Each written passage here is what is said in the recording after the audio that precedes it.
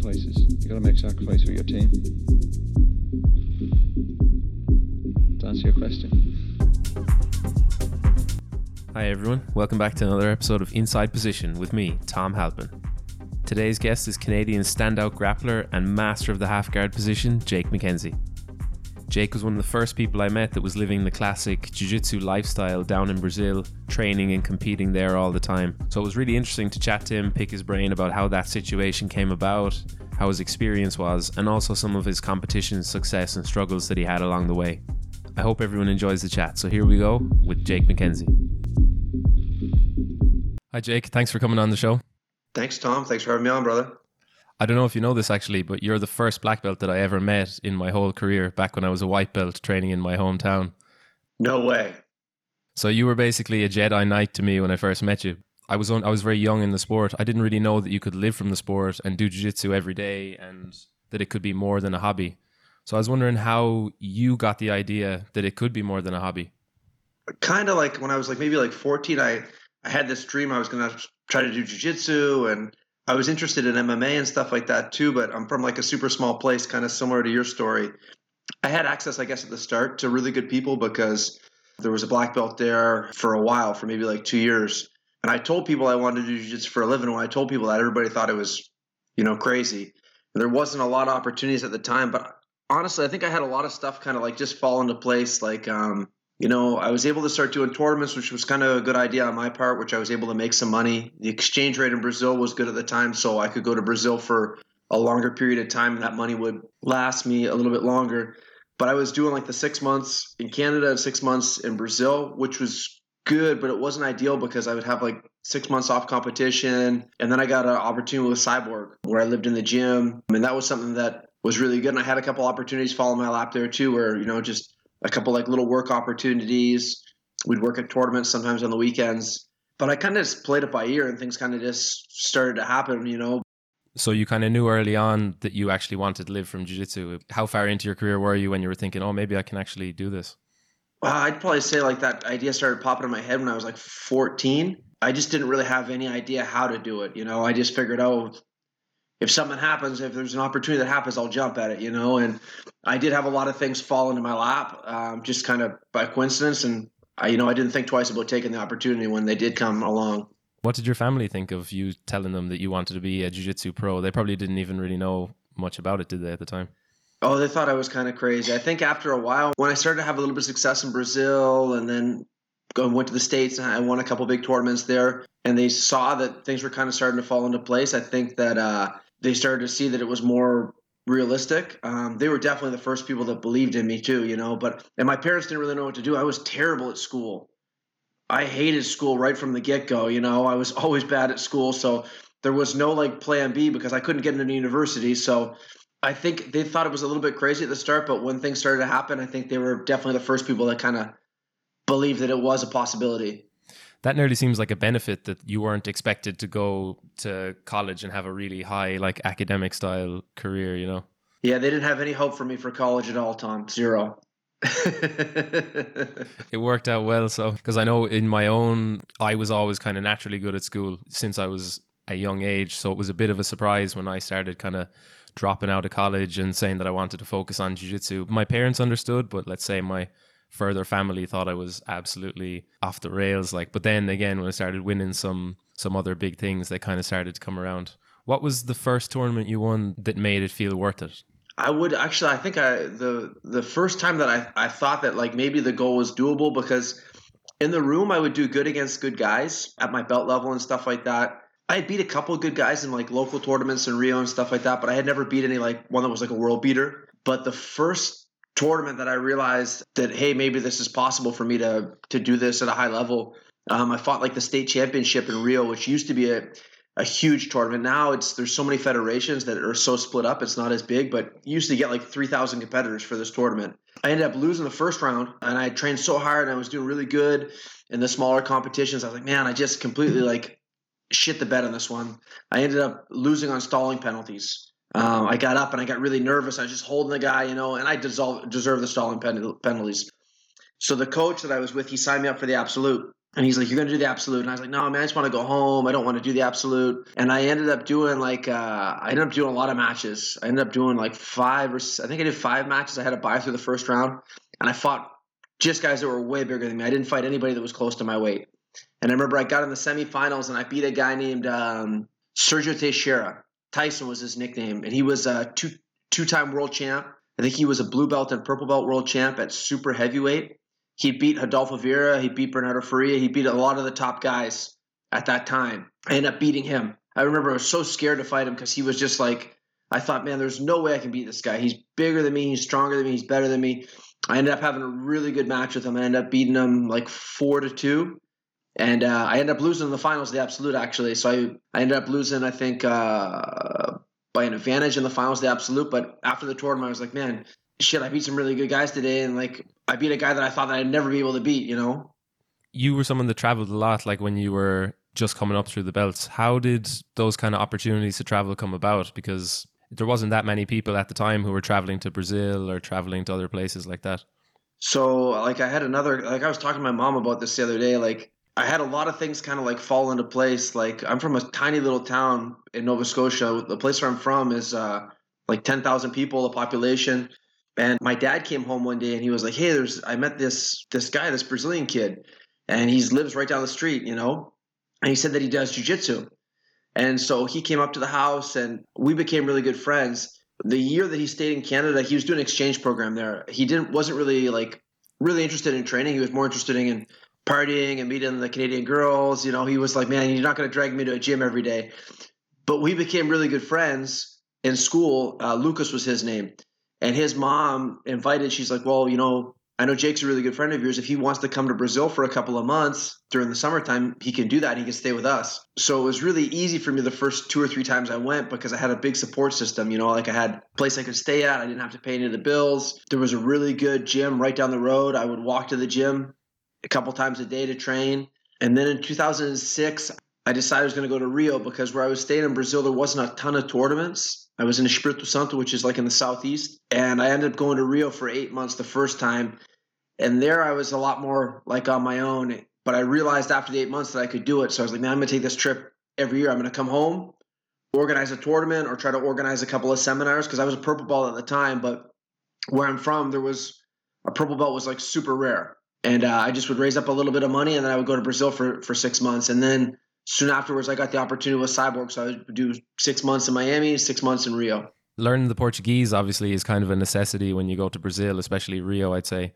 Did it take you long to kind of settle in and feel like a bit less of a gringo, I suppose? Oh, yeah, it took me a long time. People ask me all the time now. They're like, oh, man, you learned Portuguese so quick, blah, blah, blah. I don't like the people that knew me then, that knew how long it took me forever to learn Portuguese. You know, I think my learning curve was a lot harder than a lot of people, you know, but I lived down there so long that I think I picked it up eventually, you know. I have a friend that learned Portuguese when he was in Rio as well, but he learned it kind of the classic favela style Portuguese, and he didn't really know that it was that kind of style that he was learning. So he was using loads of slang words, loads of bad words. He would be talking to nice old Brazilian women, and he would be saying the most rude stuff on the planet, and kind of being unaware of it. You got to watch out. There's 2 schools of thought there, and that's the thing. Like in the gym, most of the guys you're training with are using that language all the time. I've been in the same situation where I've used words that probably weren't the most appropriate or for the best for the situation as well, you know? The connection with Cyborg then, how did that come about? Because it seems like another random occurrence. One of the guys that I actually lived with my first trip in Brazil, it was kind of crazy. Pedro, he's a really good friend of mine. And he grew up like training with Cyborg. Pedro Paulinho is his name. Really good competitor, never really took jiu-jitsu serious at all, like trained like once or twice a week. I trained at BTT for like 6 months when I was there. And at the time, BTT was like a super strong school. I think they had won the teams championship for the Brazilian nationals, not for the Brazilian teams, but for the actual thing. They won the overall teams. They were like a super strong team. I could go pretty good with all the purple belts there. I felt like I was one of the better purple belts at the gym, and they had like a huge squad of guys. And Pedro was a purple belt there at the time. And this guy would smash me into the ground. Like I would do good with everybody, and he would tap me 4 times in a round. But he was super cool. We became friends. I ended up living with him actually at one point. He didn't speak any English. I didn't speak any Portuguese. So it was kind of crazy, the living situation. But he grew up training with Cyborg. So I met Cyborg in Rio for the Brasileiro. And he spoke really good English already because he'd done an exchange program in the States. We kind of hit it off, and he told me, he's like, hey, why don't you come do the state championship in Mato Grosso do Sul, where he's from? And we ended up taking a bus from Rio to there. It took us like 30 hours to get there by bus. And we had to train in fight sports a little bit, and I became closer friends with Cyborg. And then the next year, the Worlds were in California, and I ended up staying with Cyborg. He was like, hey, we got an extra spot if you want to stay, because I didn't know who I was going to stay with, I ended up hanging out with him for like the 2 weeks. We trained a bunch.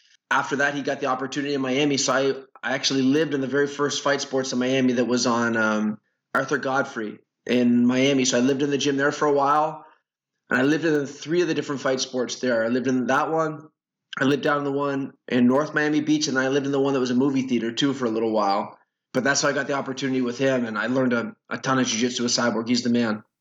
Living in the gym, it seems like you've done that a bit. Obviously, when you're kind of starting off in the sport, you have to do it to cut costs. How did you find that? And especially now, I find myself, once I kind of move away from that college style lifestyle, it's harder and harder to go back. So how do you find when you look back on those times? They were tough, but they're probably some of the best times as well, I'd say, are they? Yeah, absolutely. I think I had some of the best times of my life living in the gym. Like I lived in Cyborg's gym on and off for maybe from 2007 till the end of 2011. So, and then I lived in GF Team. I lived in the Caxanga there, in the gym there in Brazil for like a little under 3 years.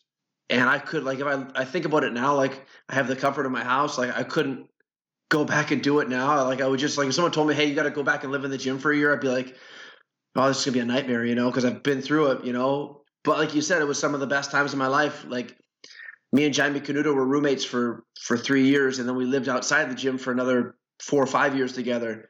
And we'd go to tournaments every weekend, and you're just immersed in the jiu-jitsu all the time. And I ended up living with a lot of guys that are like Gutenberg Pereira. I lived with him for a long time in the gym. Max Jimenez, Jaime. There's just a couple guys that come to my head, right off the, just randomly. But I had a lot of good times living with those guys and learning jiu-jitsu and just kind of living that lifestyle. Yeah, I find it's really nice as well to be, as you said, immersed in it all the time, because I feel the last year hasn't been the same. It's like you go training once a day and then you come home and you're not as immersed in it. Like you wouldn't be teaching as much classes, spending as much time with your friends from the gym, where you could just, an idea would pop into your head and you'd be like, lie down there on the floor and let me try out this move on you, kind of thing. You're absolutely right. Yeah, you're absolutely right. From all the training you've been doing in America and Brazil, what would be some of the main differences you would see between the two of them? Because I've trained in both places as well, and they do seem quite different. Yeah, absolutely. I think just stylistically, like, there's lots of stuff that I encounter in Brazil, like, especially here in Canada too. Like in Canada, I actually have like a lot of good guys to train with here in Nova Scotia right now. We're starting to build the association GF team here, and I'm lucky I have a lot of good training partners. And I told the guys the other day, they're like, well, what's the difference between Brazil, and the States and Canada? And it's just stylistically the way the guys play, like half guard a lot of times. I play a lot of half guard. So I find in North America, guys approach more like a underhook crossface and try to smash you, or they'll go body lock in the half guard. And you don't really see that much in Brazil. You see the guys try to guys have really good knee cuts. Guys seem like they have a little bit more like a variety in their game sometimes. Long step is another thing that I don't see that much, when I'm training in North America. But like, I think it's stylistically, like, two of you, like, put it on a scale, like the wrestling in North America is a lot better. So a lot of the wrestling situations you get in, like for the dogfight in Brazil, if I'm in Brazil, if I go dogfight, I know it's fairly easier to take the guys down that don't have a huge wrestling base than if I get some guy that was a, D2 or D3 wrestler, or even a D1 wrestler. I know it's going to be like hell to get them down. I'm going to have to use a lot more like jiu-jitsu based stuff than, just trying to wrestle them down. And coming up as well, Brazil was always, like, to me, the mecca of jiu-jitsu. Like, I felt like I couldn't get my black belt without going to Brazil at least once. And the culture was very Brazilian when I was coming up. And it seems to be going away from that a little bit more. I don't know if that's just because I've been doing more no-gi recently, but how do you see it now? I don't hear as many people recommending people to go to Brazil as they did in the past. I was wondering, do you think there's a reason for that, or have you noticed that as well? Or maybe I'm missing the mark. No, I think you're right on the mark, actually. Like, it's kind of crazy the way that jiu-jitsu is going now, because it's going in so many different avenues, like no-gi is blowing up, especially with all the stuff from Flow Grappling, with them doing the Who's Number One events.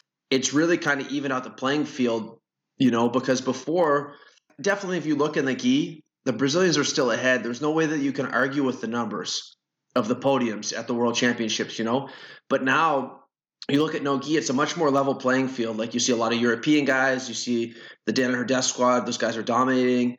You see there's a lot of good Brazilian guys still, but it does seem like a much more even playing field. I think with the gi on, a lot of the events too, where they kind of migrated to the States and a lot of the bigger gyms are there, you're seeing a lot less people going down to Brazil where, you go to Rio is dicey. It's a little bit dangerous. It's much easier if you want to go to Legion or if you want to go to Atos or if you want to go to any of these big schools in San Diego, you can go to the gym and you don't have to be worried about some of the external things, just from your environment there, But like I was just in Brazil a couple of months ago and I did a couple of tournaments down there, and the level of the tournaments is always crazy. But honestly, the scene there for no-gi is so small. I think that there is a big difference. I think like it's much different for the guys that are in Brazil, that are living in Brazil, compared to the Brazilians that are living in the States or, abroad that are in that no-gi scene. I think it is behind because everything is so gi focused.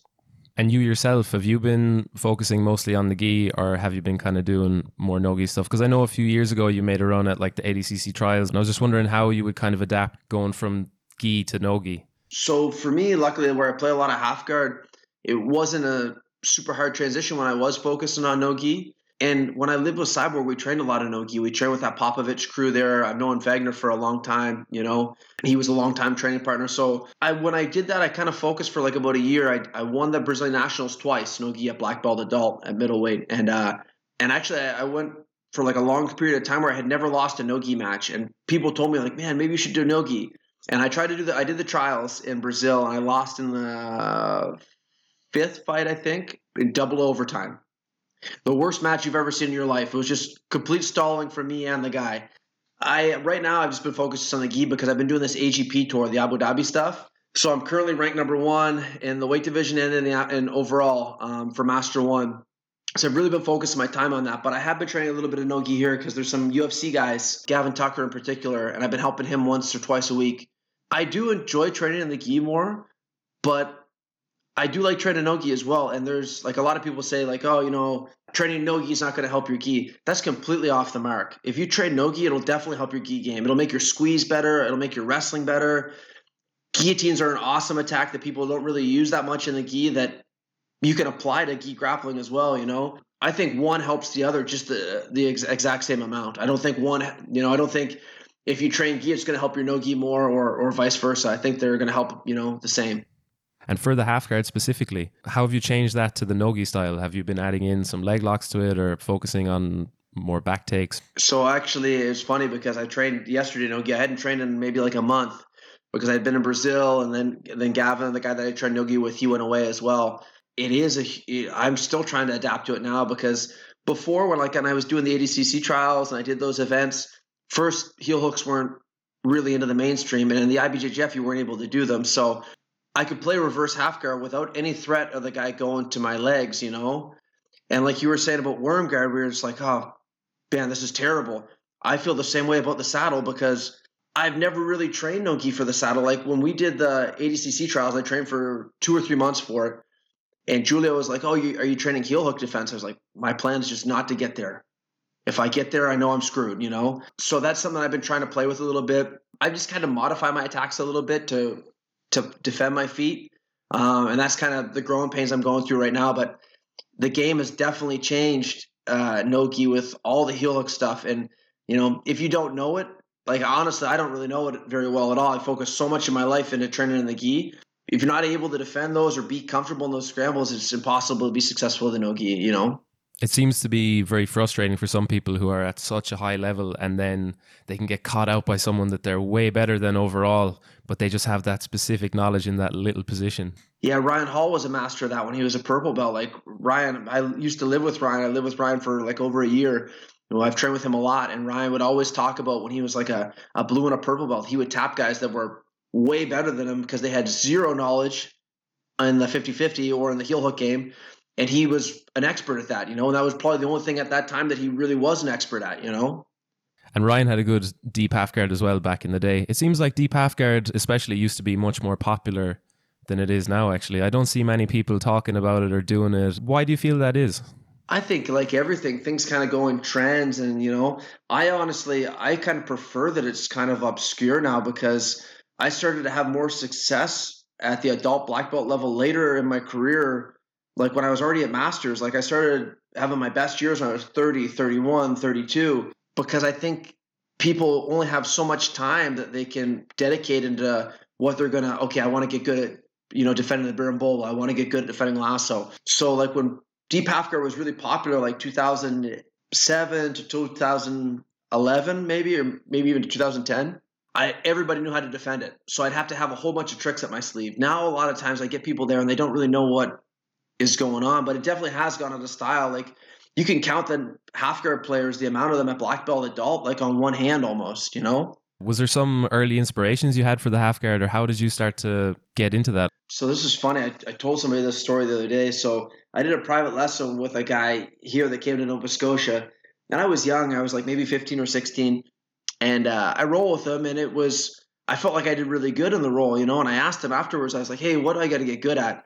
And I really was just kind of fishing for a compliment. I was like a 15 or 16-year-old kid, I was just wanting him to tell me, hey, you're really good, And I remember he did pass my half guard a whole bunch of times, but this guy was kind of like an asshole to me. He was like, man, your half guard sucks. Like, you have no half guard game. Like, you need to learn how to do that because someone's just going to get there and smash you.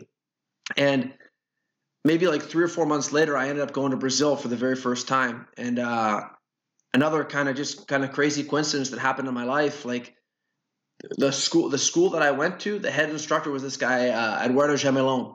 He's the guy that invented the deep half guard. He taught it to Jeff Glover, he taught it to Bill Cooper, and he taught it to me. And I didn't really go with the intention. I didn't even know that he was this half guard master, but he would just teach half guard every day. And I remember in the classes thinking like, man, I hope we learn like a guard pass or like maybe some close guard one day. But it was like 3 months of half guard. And I remember when I came back to Nova Scotia, my Uncle Kevin, I was rolling with him and he was always a belt higher than me. He told me, he's like, man, what are you doing in the half guard? Your half guard is really good. I don't think I even swept him or was able to score points, but I was a lot harder to fight from that position. I had a lot of knowledge, So he was the first kind of inspiration that I had, and then I realized afterwards, I did some research on him, that I probably had the best half guard teacher in the world at that time, It's kind of a unique game as well. As you were saying, there's not that many people at a high level that are doing it, especially these days. Do you feel that helps you a lot with the competition? Because you've been competing as much as anyone, I'd say, in the world. You seem to be one of the most active competitors the last 10 years or so. Has that helped you a lot, having a bit of a unique game? Absolutely. I think I remember one of the guys that I really look up to in the gym, Vinny Marinho, was one of the best guys I ever trained with. He told me, I was talking to him on the mat one time, and I was like, man, I'm having way more success now later in my career when I thought that I would be on the decline than, I did when I was 25, and he goes, things are just going in trends, man. He goes, people don't know how to deal with your game anymore. He said, maybe 5 years ago it would have been harder for you, but I think, having a strange game, I think is really good. And how did it hold up against Adolfo in the gym? I'm just wondering, he doesn't seem like someone that would be very fun to play half guard against. It was a terrible experience. I remember the first time I trained with him, I was used to training with Cyborg all the time. So I was used to training with big guys and I knew how to get underneath them and stuff like that. But Cyborg's game and Adolfo's game are so different. Like Cyborg is very flowy and open. He likes to transition. He gives you space to work so he can try to counter you. I remember I trained with Adolfo and Adolfo just smashed me into the ground the first day. And I couldn't go back to training for 2 or 3 days because I couldn't move my neck. I was all twisted up, So training half guard with him is never fun. Now, one of the guys there that's really good that not a lot of people know about is Vinny Marinho, the guy I was talking about. He was my size, and he's someone that he'd walk through my half guard in 45 seconds to a minute. Every single time I'd be winning tournaments, beating good guys. I'd be really feeling good in the room against everybody that was my size, and he would come and put me over his lap and spank my ass. It would be terrible. But there's a lot of good guys there that are really good half guard passers. One thing I went through with Jaime Canuto for sure, because Jaime didn't really know how to pass the half guard when we first started training. And then we trained together so much that we've made so many variations on the game from top and bottom just from training with each other so much, I can't go A, B, C with them. I got to try to go D, E, F. You got to go really far down into the loop. Competing in Brazil, this is one of the main things that I wanted to ask you about as well, actually. Do you actually know how many competitions you've done through the years or how many matches you've had or anything? I know that I've won probably about 100 tournaments in Brazil. So I don't know how many I've done because I lost a lot of tournaments too. Like there's probably 40 tournaments that I went out first round or went out the first or the second round, you know. I really don't have any idea how many matches I have. I know in the last couple of years I started keeping track. I think from 2013 to 2000 and till present now, I think I've had over 200 matches in that time period. But I've been going down to Brazil since 2006, and like I was competing a lot, like right at like purple belt, especially brown belt, and the start of my black belt career was probably when I was doing the most amount of tournaments. I remember one year at black belt I did 27 or 28 tournaments in a year. And was there anything you learned from doing that amount of competition? Because Brazil is a pretty intense environment to compete, I know. What was some of the main things you kind of learned and improved on from doing that many matches down in Brazil? Just learn how to play the game. You know, like I think honestly, I think I won a lot of big matches in my career because I knew how to play the game. I knew how to get the guy into the spots that I was good at and then score or run the clock or force a penalty, like little things like that. Like I remember when I used to go compete all the time, like now I'll go compete. I want to get maybe to the venue like an hour beforehand. And then when the matches are over, I want to leave, you know, I don't want to stick around the rest of the day, you know. But when I was a kid, when I was younger, and all the way up into my black belt career, you know, until recently, I'd get there early, and then I would stay the whole day at the tournament, and like I would watch like little things, like other things maybe that I experienced in my match, or things I would see other people do, and like I remember different things being like, man, that was really sneaky what that guy did, you know. I think just learn how to play the game, like kind of knowing the rules, especially with the gi on, like inside out, you know, the IBJJF. Now, that's the thing with AGP now, too. The rule set is completely different. So I'm trying to compete more in the AGP now so I can get more experience in that rule set. And did you have a kind of routine that you would be doing coming up to the competition that you would be working on, or would you just be more relaxed, show up and kind of freestyle it? Before, I would always have like a set routine. The last couple of years, I just really I just try to keep myself relaxed as possible and try to have fun more now. Like I'll be 36 this year, and I'm still competing at adult. I'm competing mostly at Masters in the AGP now because they have really good prize money. So I'm trying to do that circuit to see if I can get the money at the end of the year. But I just try to have fun with it now. Like honestly, like in 2019, 2019, I got hurt in 2018 at the very end of the year. When I came back, I really stressed myself out. You know, like I had a really good year in 2018 and I came back and I put all this like unnecessary pressure on myself. And I thought, man, you know, I could just go open up a school or teach or train, you know, why am I competing if it's not fun? So now I just try to have as much fun and not put any pressure on myself, you know? Where do you think that kind of pressure came from? Would you ever feel like, oh, I only have a few years left of competing with the adults? I think that's exactly where it came from, you know, like, and for me, like I had a couple of big wins that year. Like I won the Masters Worlds. I beat Keishinho in the finals and I got second at the World Pro and I had some good wins at that tournament. And things kind of started to fall into place. And then I got hurt and I had to take some time off. I put all this pressure for me to get to be exactly back to where I was, you know, and I didn't think about, hey, like, you know, this might take a little bit of time or maybe I think that pressure really killed me a little bit that year. Like 2019 was my worst year ever competing. And I think it was just mostly mentally, just like me, like weighing myself down. And then in 2020, I was like, you know what? I'm just going to have as much fun as possible and not be stressed out about it. And I really kind of started falling in love with competing again because I wasn't loving it in 2019. It was the only period of my life where I was like, you know, I wasn't enjoying it that much. Like I went to Tokyo to do the Asian Open and I won the Asian Open, which is a tournament that I always wanted to win. And I had zero fun until the tournament was over. You know, I was just stressing myself out. I thought, man, this is such an awesome trip. And then when I won the tournament, we went on party and I was like, oh, this is a great trip. And then I thought about it and I was like, man, I was just completely stressed out for the last week when I could have had like an awesome time, you know? So that's what I'm trying to do now. I'm just trying to have a little bit more fun.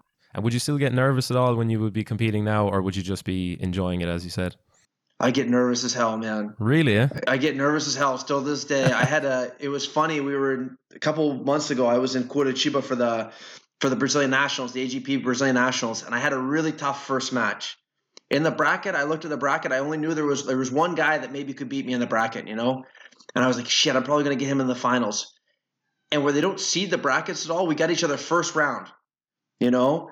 And I was with one of the young guys from Brazil that I helped coach a bunch. He's one of the best brown belts at the gym. And he was staying with me. And we were warming up together. And we were drinking a beer after the tournament, and he said to me, he said, "Coach," he said, "I didn't really talk to you at all in the warm-up area." He said, "Because you looked like you were ready to kill someone." He said, "You were super stressed out, you know." I said, I was, you know, like I try to keep myself calm now, but I still get nervous. If I said I didn't get nervous, I'd be lying, you know. Especially like back in the day, competing against all the Brazilians down in their home country, I'd say it was a stressful enough time. Probably the time I got the most nervous myself was as a blue belt in Ireland, just at like the Irish Open or some small competition.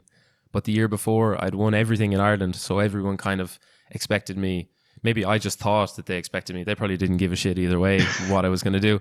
But I was thinking, I need to win this now. Like, if I don't win this again, then it means I'm getting worse. I won't get my purple belt, all these silly things. And in the first round of the Irish Open then, that I had won the year before, it was a Brazilian guy. And he had about 6 names written down on the registration. I was like, oh my God, he's going to be amazing. Like, he was just a blue belt. He'd probably been training 1 or 2 years. But in my head, he was like an exotic black belt with all these 6 names. And I was like, oh my God, what am I going to do? And I think I won the match handy enough. And then I was like, oh, no need to be nervous at all. It's funny how we work ourselves up sometimes. You see a situation, then you put your hands on the guy, and then you're like, oh, I can beat this guy. And what kind of future goals do you have now with competition or with maybe having your own school? So I moved back to Canada because that was me and my wife's plan always was to open up a school here. So that's what I'm going to do eventually. The thing is like a lot of Canada is still going into lockdown. So like I know Ontario is going into the third lockdown right now. Here, luckily, we haven't had a ton of it, but I'm going to wait till everybody's vaccinated, I think, to open up a gym just so I don't run the risk of getting shut down. So for me, it's kind of been nice a little bit just to have a little bit of time to compete still.